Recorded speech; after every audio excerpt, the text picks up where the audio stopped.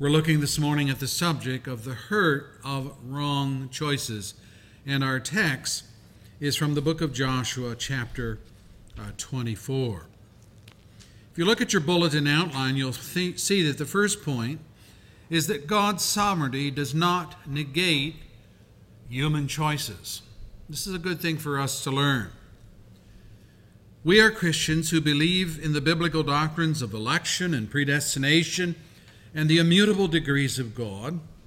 And as such, we are sometimes accused of teaching that mankind cannot and does not make choices commensurate with free will. Nothing could be further from the truth when we understand freedom in its biblical context. If, for example, freedom is defined as I can do what I want, when I want, the way I want, and no one can stop me, not even God, then yes, that definition is absurd, since we are claiming for ourselves as creatures what only God can do as Creator and Lord. No one has freedom like that except God. And such is a form of sinful idolatry, because in such men are attributing to themselves what God alone has the power to do. We could say it this way: none of our choices in life are free from the knowledge of, the direction of, and the consequence of God. Yet have we not seen in recent weeks several assertions by sinners in the Scriptures in which they claim an independence from God which is contrary to reality? The psalmist describes the abuses of the wicked, and more importantly, their philosophy on why they do what they do. And this is what he writes: they pour out arrogant words. All the evildoers are full of boasting. They crush your people, O Lord.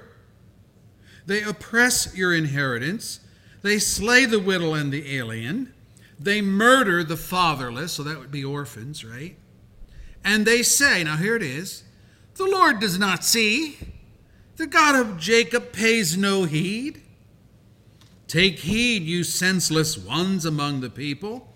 You fools, when will you become wise?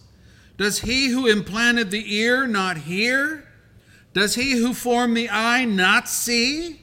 Does he who disciplines nations not punish? Does he who teaches man lack knowledge? The Lord knows the thoughts of man. He knows that they are futile, those thoughts. Psalm 94, verses 4 through 11. So here's, you can see the arrogance coming through. They do all these wicked things, and then they say things like, well, God doesn't see. He pays no attention, so forth. Another psalm, number 10, that has a similar theme with a slightly different twist to it. The psalmist says of the wicked, he says to himself, nothing will shake me. I'll always be happy, and I'll never have trouble. His mouth is full of curses and lies and threats. Trouble and evil are on his tongue. He lies in wait near the villages. From ambush he murders the innocent, watching in secret for his victims. He lies in wait like a lion in cover. He lies in wait to catch the helpless. He catches the helpless and drags them off in his net. His victims are crushed. They collapse. They fall under his strength. And he says to himself, God has forgotten. He covers his face and never sees. Psalm 10, verse 6 through 11. Now, you see, the wicked bring two accusations against God in this text. First accusation is, God did see, but he has forgotten what he saw. So, I'm safe. I'm safe. Accusation number 2, God covers his face, and in so doing, he chooses not to see. So again, I'm safe. See how he gets through this in his mind's eye. Now my question is, who in their right mind would strip God of all those attributes which define him?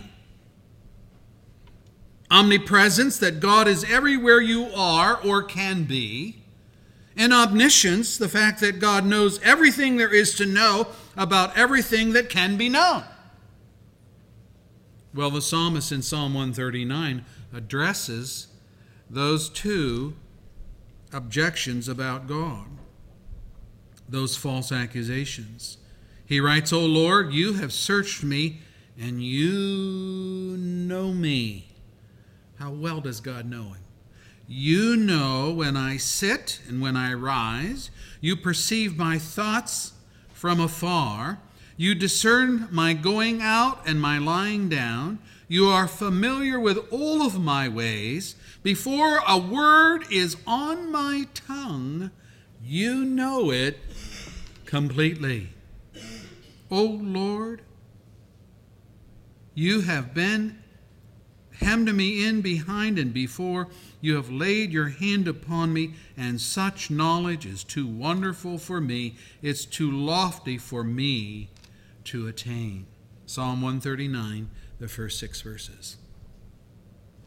Now, in this psalm, the psalmist even postulates several scenarios to drive his point home. Scenario number 1, what about distance? What about distance?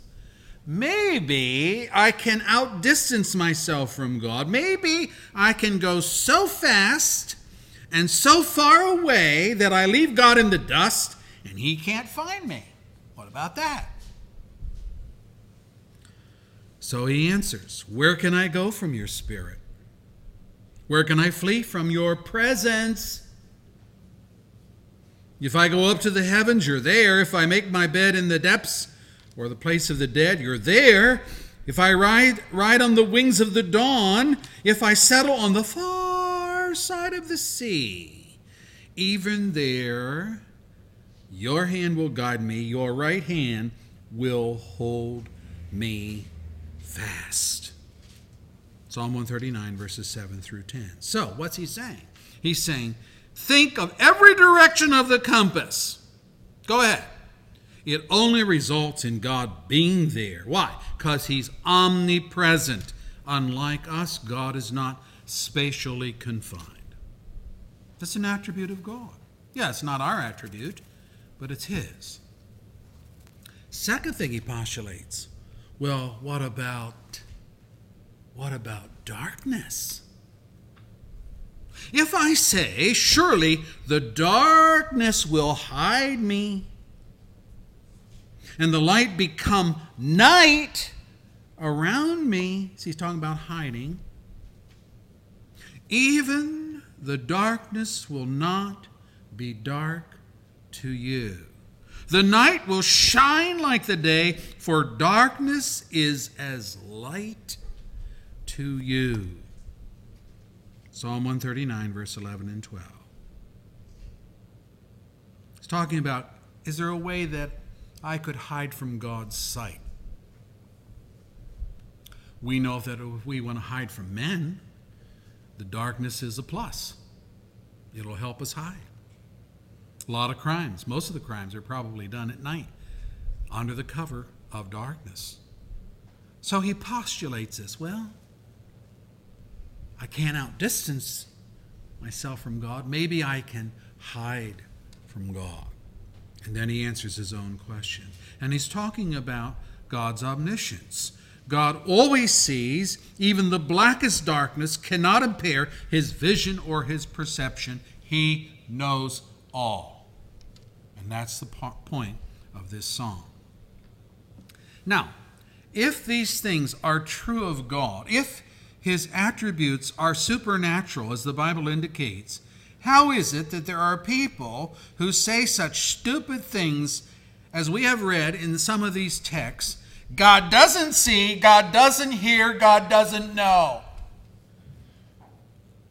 It is rather stupid to say those things, or to believe those things, or to pattern your life on the premise of those things. God answers in Psalm 50, but to the wicked God says, what right have you to recite my laws or take my covenant on your lips?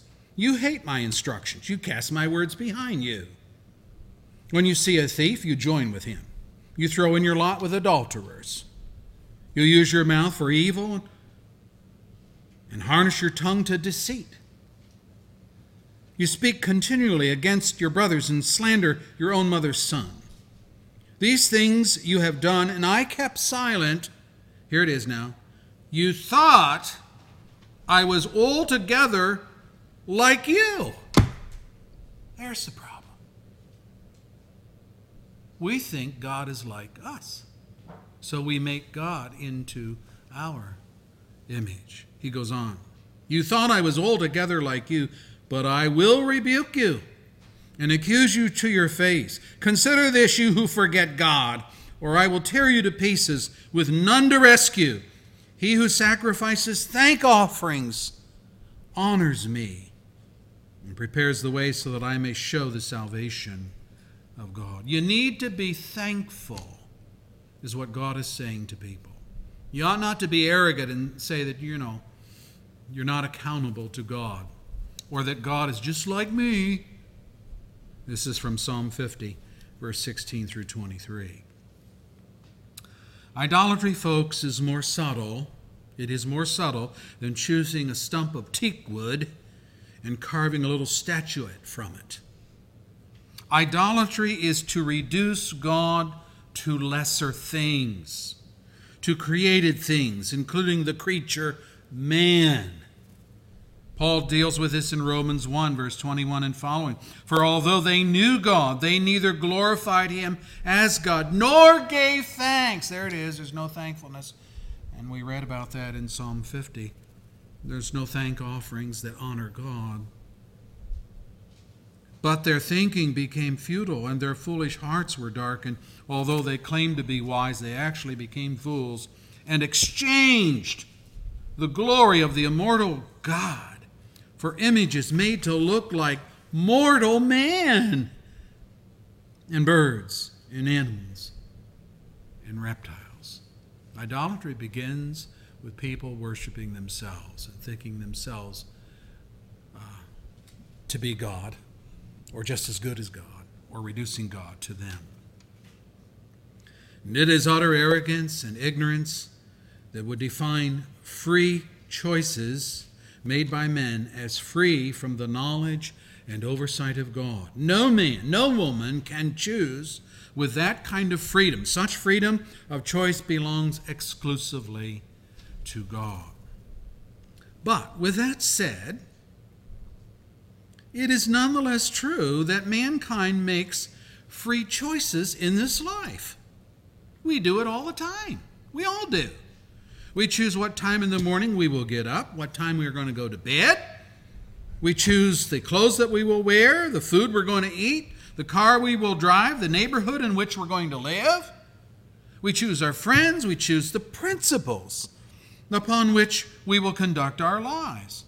There are hundreds of choices that we make daily, from the minute decision involving when we're going to get a haircut to the major issues of life, our philosophy of right and wrong, of good and evil, what we value and what we disdain. We're making choices all the time. And these choices are made freely. That is to say, no one twists your arm. No one forces you to violate your ethics or your principles in these choices. And I would say that even if a despot were to apply torture to try to coerce you to comply with his will, you would still have the choice to give in or to die for what you believe. And historically, many, many people have chosen the latter because it was their choice. Now, it is just because we are free in our choices that God holds us accountable for wrong choices, which is the second point in your outline. Our text this morning is a record of Joshua's swan song. He is about to die. But before he does, he gives a farewell address on spiritual values. Now, this is a great way to die if God gives you this opportunity. After listing all the ways in which God had aided Israel in conquering Canaan and taking possession of the land, the cities, the vineyards, the farms, for which they had not labored, Joshua says in verse 14, "Now fear the Lord and serve him with all faithfulness. Throw away the gods your forefathers worshiped beyond the river." River is capitalized, it's referring to the Euphrates. "And in Egypt, and serve the Lord." But, here it is, if serving the Lord seems undesirable to you, choose for yourself this day whom you will serve, whether the gods of your forefathers or the gods of the Amorites in whose lands you are living. But as for me and my household, we will serve the Lord. Choose what it's going to be for you, but as far as me and my family, this is my choice. And my choice is this: I'm going to serve the Lord. Now Joshua is drawing a clear line in the sand. And he lays out two options for his people. In one, they can refuse to throw away their traditional idols. They can continue to worship those things, those idols that never helped them reach the promised land, just so much silver or gold or whatever it was. Or, option two, they, along with Joshua and his household, can serve Jehovah, the one who fought for them and delivered their enemies into their hands. And guess what? The people heartily affirmed what Joshua had said. God had delivered their foes into their hands. They admit that. He had set the Israelites free from the Egyptian taskmasters. They admit that. By marvelous signs and wonders, he had protected the Israelites in their exodus and in their journey through the wilderness. That said, and that acknowledged, the Israelites were nonetheless at a crossroad in their lives.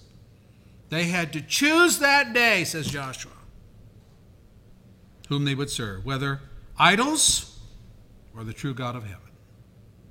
And they affirm, "Far be it from us to forsake the Lord to serve other gods." Verse 16. So we read that Joshua erected a stone pillar. And he says in verse 27, "It will be a witness against you if you are untrue to your God." And to their credit, we read in verse 31, Israel served the Lord throughout the lifetime of Joshua and of the elders who outlived him and who had experienced everything the Lord had done for Israel. But you know, folks, it didn't last. It didn't last. The next book after Joshua, Judges, chapter 2, verse 10 says, "After that whole generation had been gathered to their fathers," that is, after that whole generation died off, "another generation grew up who knew neither the Lord nor what he had done for Israel." By the way, as a side note, that shows parental failure right there. That shows pastoral failure. Their teachers didn't teach them their histories, the law of God, the Word of God. They just let it slide. So you have a new generation that doesn't know anything about these things. Reading on, "Then the Israelites did evil in the eyes of the Lord, and they served the Baals," that's a word, idol. "And they forsook the Lord, the God of their fathers, who had brought them out of Egypt. They followed and worshipped various gods of the peoples around them. They provoked the Lord to anger because they forsook him and served Baal and the Ashtoreth," two of the main idols that has plagued Israel throughout its history. Judges 2, verse 10 through 13. So it didn't last. They went back to idolatry. The period of the Judges was a roller coaster ride between the high point of serving God and the low points of going back into idolatry. If you want a synopsis of the book of Judges, that's it. Up, then down. Up, then down. Scripture says whenever the Lord raised up a judge for them, he was with the judge and saved them out of all the hands of their enemies as long as the judge lived. For the Lord had compassion on them as they groaned under those who oppressed and afflicted them. But, listen to this now, when the judge died, the people returned. They returned to ways even more corrupt than those of their fathers, following other gods and serving and worshiping them. They refused to give up their evil practices and stubborn ways. Judges 2, verse 18 and 19. So this is the whole pattern through the book of the Judges. It is clear here that these were free will choices made by the people. They had godly judges who would lead them and warn them against apostasy, but they forsook God anyway. God attributed this to their evil practice, that is preferred to living a holy life, which the Lord would require of them, to their evil practices and their stubborn ways, their personal resistance to what God required from his chosen people, and their disposition to do their own thing. And so this is the very synopsis that the author of the book of Judges gives in the very last verse of the book, which reads this way. In those days Israel had no king. Everyone did as he saw fit. Judges 21, verse 25. They were a law unto themselves. They didn't want to be bossed around by godly judges, nor by God himself. They wanted to choose their own path, even if the path was evil. So here then, brethren, we begin to see a biblical definition of freedom of choice when we talk about men. It's characteristic by who and what they are by nature. We may fairly speak of people exercising their free will, so long as we speak of a freedom that is complementary to their nature. What is their nature? What is our nature as found in creation? How does the Bible depict human nature since Adam's fall into sin? Well, at the very least, we are creatures with a fallen nature. All of us would agree to that. We are not as Adam once was, that is, we're not sinless. We are as Adam has harmed us, that is, sinners by birth, inheriting his sinful nature, and are sinners by practice. What, if any, are the restrictions or limitations of our nature when it comes to the things of God? Is our human nature, our sinful human nature, attuned to God? Can it respond aright to the commands of God? Can it choose righteousness over evil, singularity of worship towards God instead of idolatry? Paul answers and speaks of himself, using himself as the example. He says, I know that nothing good lives in me, that is, in my sinful nature. For I have the desire to do what is good, but I cannot carry it out. Romans 7, verse 18. Paul is saying that in his sinful nature, untouched by God, he cannot choose good or do good as defined by God. His nature barricades him from going contrary to that nature and stepping over the line into something spiritually good. He says in the next chapter, Romans 8, verse 8, those controlled by the sinful nature cannot please God. Cannot. Jesus said something very similar. And he said it to the religious teachers of his day, the good guys. Here's what he said. Make a tree good, and its fruit will be good. Or make a tree bad, and its fruit will be bad, for a tree is recognized by its fruit. You brood of vipers, he's calling them snakes. Poisonous snakes. A viper is a poisonous snake. You brood of vipers, how can you, who are evil, say anything good? For out of the overflow of the heart, the mouth speaks. Matthew 12, verse 33 and verse 34. What is he saying? He's saying they are evil by nature, and that being so, they cannot say anything good. Their speech can only reflect their nature. And as with speech, so it is with every spiritual exercise that God demands of us. Nothing good lives in me, says Paul, that is, in my sinful nature. So let me ask, from a biblical point of view, nothing good lives in my sinful nature. Nothing good. Let me ask some questions. Is it a good thing for people to believe God when He speaks and obey what He commands? Yes. Is it a good thing to repent of our sin, including idol concepts of God? Yes. Is it a good thing to believe on the Lord Jesus Christ, God's Son, sent to be the Savior of sinners? Yes. Yes, yes, yes. All these things are good. Okay, then why don't people follow through and do these good things? Answer, they cannot choose to do things which are outside the realm of their sinful nature. No one can make free will choices beyond their natural abilities.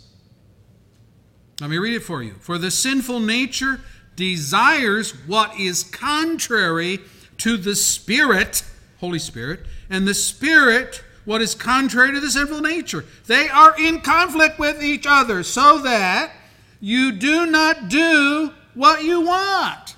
Galatians 5, verse 17. Or again, from Ephesians 2, verse 3.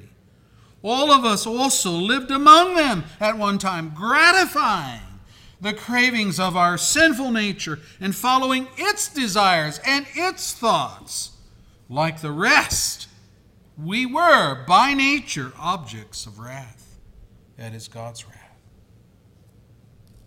God holds us accountable for wrong choices, but apart from God, we can only make wrong choices. We are objects of His wrath, as was Israel in their sin and idolatry.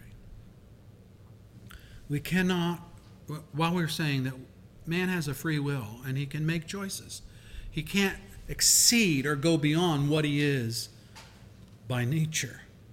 So his free choices are going to be in that realm, and they're going to be opposite of what God has commanded us to do. Now that brings us to the second point in the outline. What's the remedy for a nature that only makes sinful choices? I mean, it sounds like we're in big trouble here, and we are.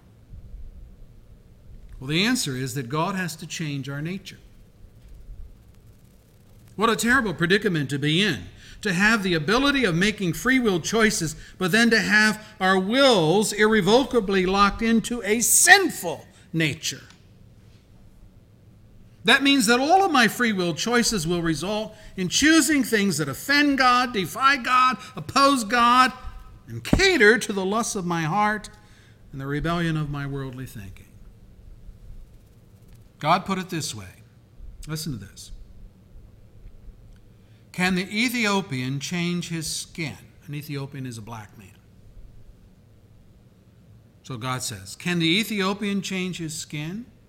Or the leopard its spots?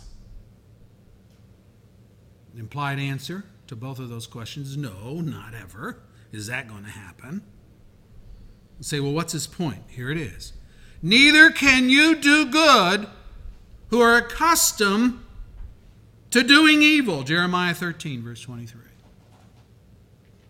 just as it's set in concrete that a black man cannot change the color of his skin, and a leopard cannot get rid of his spots, so you who are evil in nature, you cannot do good. You can't change. Paul said it this way, as for you, you were dead in your transgressions and sins, in which you used to live when you followed the ways of this world and of the ruler of the kingdom of the air, that is Satan, the spirit who is now at work in those who are disobedient. Yeah, you can disobey, but that's about the extent of it. Ephesians 2, verse 1 and 2. The spiritually dead follow the prince of death, who is Satan. And so long as we are dead in spirit towards God, then our free will choices will always opt for things that oppose God's will, and that results in judgment from God. So what is the solution? Well, we read it earlier from Jesus. Here's the solution. Make a tree good, and its fruit will be good. Matthew 12, verse 33. And already, I can see the wheels turning, and we begin to think, well, how do you make a tree good? If any of you have done any horticulture and apple trees, pear trees, or whatever, things like that, you know, if a tree goes bad, you know what I do with my rotten apple trees?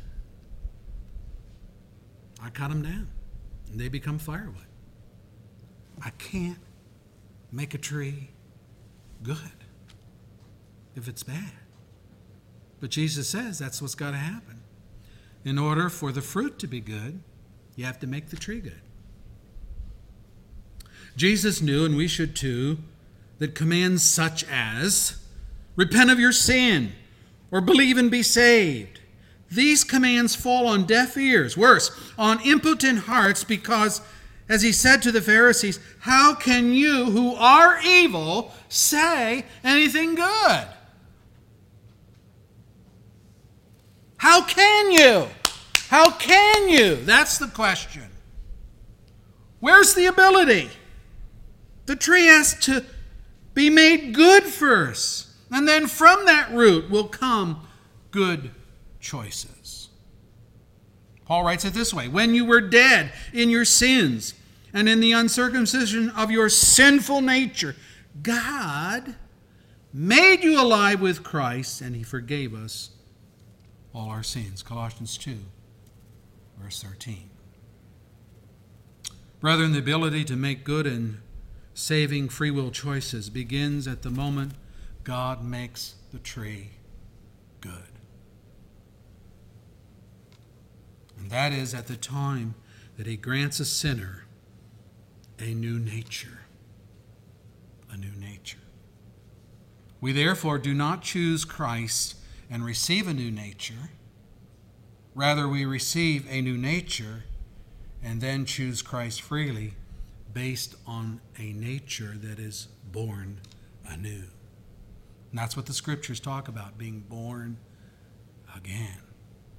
And this being so, when I appeal to sinners from the pulpit to forsake their sin, when I say trust in Jesus' atoning work, trust in the cross, the appeal is not made to their ability, but to their responsibility. They're responsible to God to love him. They're responsible to God to obey him. They're responsible to God to submit to him, and so on. Because God is their creator. He's the Lord of the universe. And through sin, mankind has lost his ability to obey, but not his responsibility to obey. Why? Because sin is of their own doing, not God's. God didn't make you a sinner. And God has not lost his ability to command because you, as a sinner, have lost your ability to obey. You say, well, that sounds like sinners are completely at the mercy of God. If that's true, yeah, that's precisely the truth. You're at the mercy of God. Let me read it for you. This is from 1 Peter 1, verse 3. Praise be to the God and Father of our Lord Jesus Christ. In his great mercy, he has given us new birth. There it is. Wow. Into a living hope through the resurrection of Jesus Christ from the dead. Verse 21. Through him you believe in God. That's how it happened. Through him. Who raised him from the dead and glorified him. And so your faith and hope are in God. Not in your choices, but in the mercy and the grace of God. What's God doing? He's making the tree good so that it produces good fruit. Some of those things that we read, obeying God, listening to his teaching, accepting Christ, all of those things, they're all good choices, wonderful choices. But they'll only be made by that person whom God changes and gives a new heart. Sinful people, that's the second point, make wrong choices and suffer for them, but there's hope and recovery in Christ. That's the gospel, folks. I wish I could say that once we have the new nature from God, all of our free will choices fall on the side of righteousness. But that's not so, and you know it's not so. The reason it's not so is that our old nature has been in the forefront so long that it has trained our hearts and our minds and our thinking to choose sin automatically. We don't think about it. We just automatically go to the sinful decisions of our hearts that we've been using our mind for and our bodies for all the times that you've been on the earth. We don't have to think about it. What we have to think about is doing righteousness. Sin comes naturally. Righteousness comes from careful thought and planning and deliberate intent. Listen to Paul's exhortation. He says, the night is nearly over, the day's almost here. So let us put aside the deeds of darkness and put on the armor of light. Let us behave decently as in the daytime, not in orgies and drunkenness, not in sexual immorality and debauchery, not in dissensions and jealousy. Rather, clothe yourselves with the Lord Jesus Christ and do not think about how to gratify the desires of the sinful nature. Romans 13, verse 12 through 14. ESV says, put on the Lord Jesus Christ and make no provision for the flesh to gratify its desires. What's he saying? He's saying righteous living takes planning. Sinful living doesn't take planning.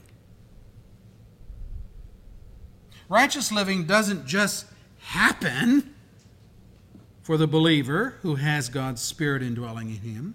You can either plan to do evil as the wicked do all the time, or you can plan to do right as God commands of his holy people. Only now you have the empowerment, if you're a believer, indwelled by his Spirit. So which is it going to be? If you plan and execute sinful choices, yes, you can do that. But then you will suffer the consequences of God's chastening, which will not be pleasant. Believers have a choice. Paul says, I beat my body and I make it my slave, so that after I have preached to others, I myself will not be disqualified for the prize. 1 Corinthians 9, verse 27. And in context, Paul is talking about the competition of life, in which many are in the race, hoping to win the prize, or they're fighting in the boxing arena, hoping to come out on top as the victor. But without discipline, without a plan for righteousness, with but a sloppy, wishy-washy effort to live for God, you lose. And the prize slips through your hands. And Paul says, I don't want that to happen to me. And he's saying to the Corinthians, I don't think you want that to happen to you. And in the next chapter, 1 Corinthians 10, Paul reiterates what happened to Israel as God's people when they stopped planning for righteousness. So I do not want you to be ignorant of the fact, brothers, that our forefathers were all under the cloud and that they all passed through the sea, talking about the Red Sea. They were all baptized into Moses in the cloud and in the sea. They all ate the same spiritual food. They all drank the same spiritual drink, for they drank from the spiritual rock that accompanied them, and that rock was Christ. God was taking care of them. Christ was there with them. They all enjoyed the food from heaven, the bread from heaven, and the water, the living water, Christ. Nevertheless, writes Paul. I can see trouble coming, right? Nevertheless, God was not pleased with most of them. Their bodies were scattered over the desert. Now these things occurred as examples to keep us from setting our hearts on evil things as they did. Do not be idolaters, as some of them were. As it is written, the people sat down to eat and drink, and they got up to indulge in pagan revelry. We should not commit sexual immorality, as some of them did. And in one day, 23,000 of them died. We should not test the Lord, as some of them did, and were killed by snakes. And do not grumble, as some of them did, and were killed by the destroying angel. These things happened to them as examples, and were written down as warnings for us, on whom the fulfillment of the ages is come. So, if you think you are standing firm, be careful that you don't fall. 1 Corinthians 10, verse 1 through 12. No place for arrogance. Place to trust God and His grace, and to plan for righteousness. Brethren, if God judges His professing people in these ways, what will happen to you who are not connected with God whatsoever? You ever thought of that? Peter actually puts it that way. Listen to him. He says it's time for judgment to begin with the family of God. Whoa. And if He begins with us, what will the outcome be for those who do not obey the gospel of God? 1 Peter 4, verse 17. Peter's working on this principle. We reap what we sow. We reap what we sow. Make sure that the gospel seed takes root in your heart and sprouts into life, a life of faith and a life of love for God. God will have to give you a new heart to receive the gospel that way. But you know, you can go to God in prayer and you can say, Lord, I can't obey any of your commands. You tell me to repent, I can't do it. What is more, I don't want to do it. I like my sin. That's just being honest with God. But Lord, if what Pastor Luke is saying is true, I want to know you. I want to know your forgiveness. And I need your mercy. Please be merciful to me, the sinner. And what a wonderful start that is. What a wonderful place to begin. May I say, it's the only place to begin. Because until that new nature comes and your new thinking comes, you won't make right choices. You won't choose for God. You'll continue to choose for the sinful nature. That'll be your free will choice. Free in that sense that you made it. But the Bible talks about us being slaves to our nature. So we can't break loose from the slavery until God's power comes into our lives through Jesus Christ. May that be true of you today, and if not, it can begin today through repentance and faith. Our Lord, we thank you for your word and praise you for it. It's humbling, it is, to understand that while we have freedom of choice, we won't make good choices because our nature is sinful. It's sinful by birth. We inherited that from Adam. It's also sinful by choice because we like our sin. We love the lusts of our hearts. We want to do what we want to do. It's a very interesting thing that we don't love holy things. Isn't that true? We don't, Lord. We love wicked things. And that shows where our nature really is. No one relishes the idea of being holy like God is holy, being righteous like God is righteous. Those are the things that are on our downside. We don't want those. We don't want to pursue them at all. And those things tell on us. They tell where we are spiritually. So we're asking you that this morning, or any here that are outside of Jesus Christ and his saving mercy, that they can start there and just confess that to God and ask for his mercy and ask for his grace. May you do that because you desire the thanksgiving, the sacrifice of thanksgiving. And we will be thankful. Sinners are thankful when you come into their lives and give them a new nature and a new heart. For we who are already Christians, help us to understand that even so, good and godly choices are not automatic. We have to plan for righteousness. We have to choose we have a choice. The unbeliever doesn't have a choice. He's always going to choose evil. But we believers have a choice. We can choose for God, or we can slip back into our old ways of thinking and doing, and we can choose sin.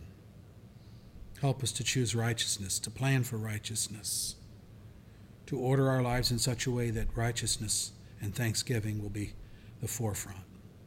And when we sin, forgive us in Jesus Christ, through whose name we pray. Amen. Our closing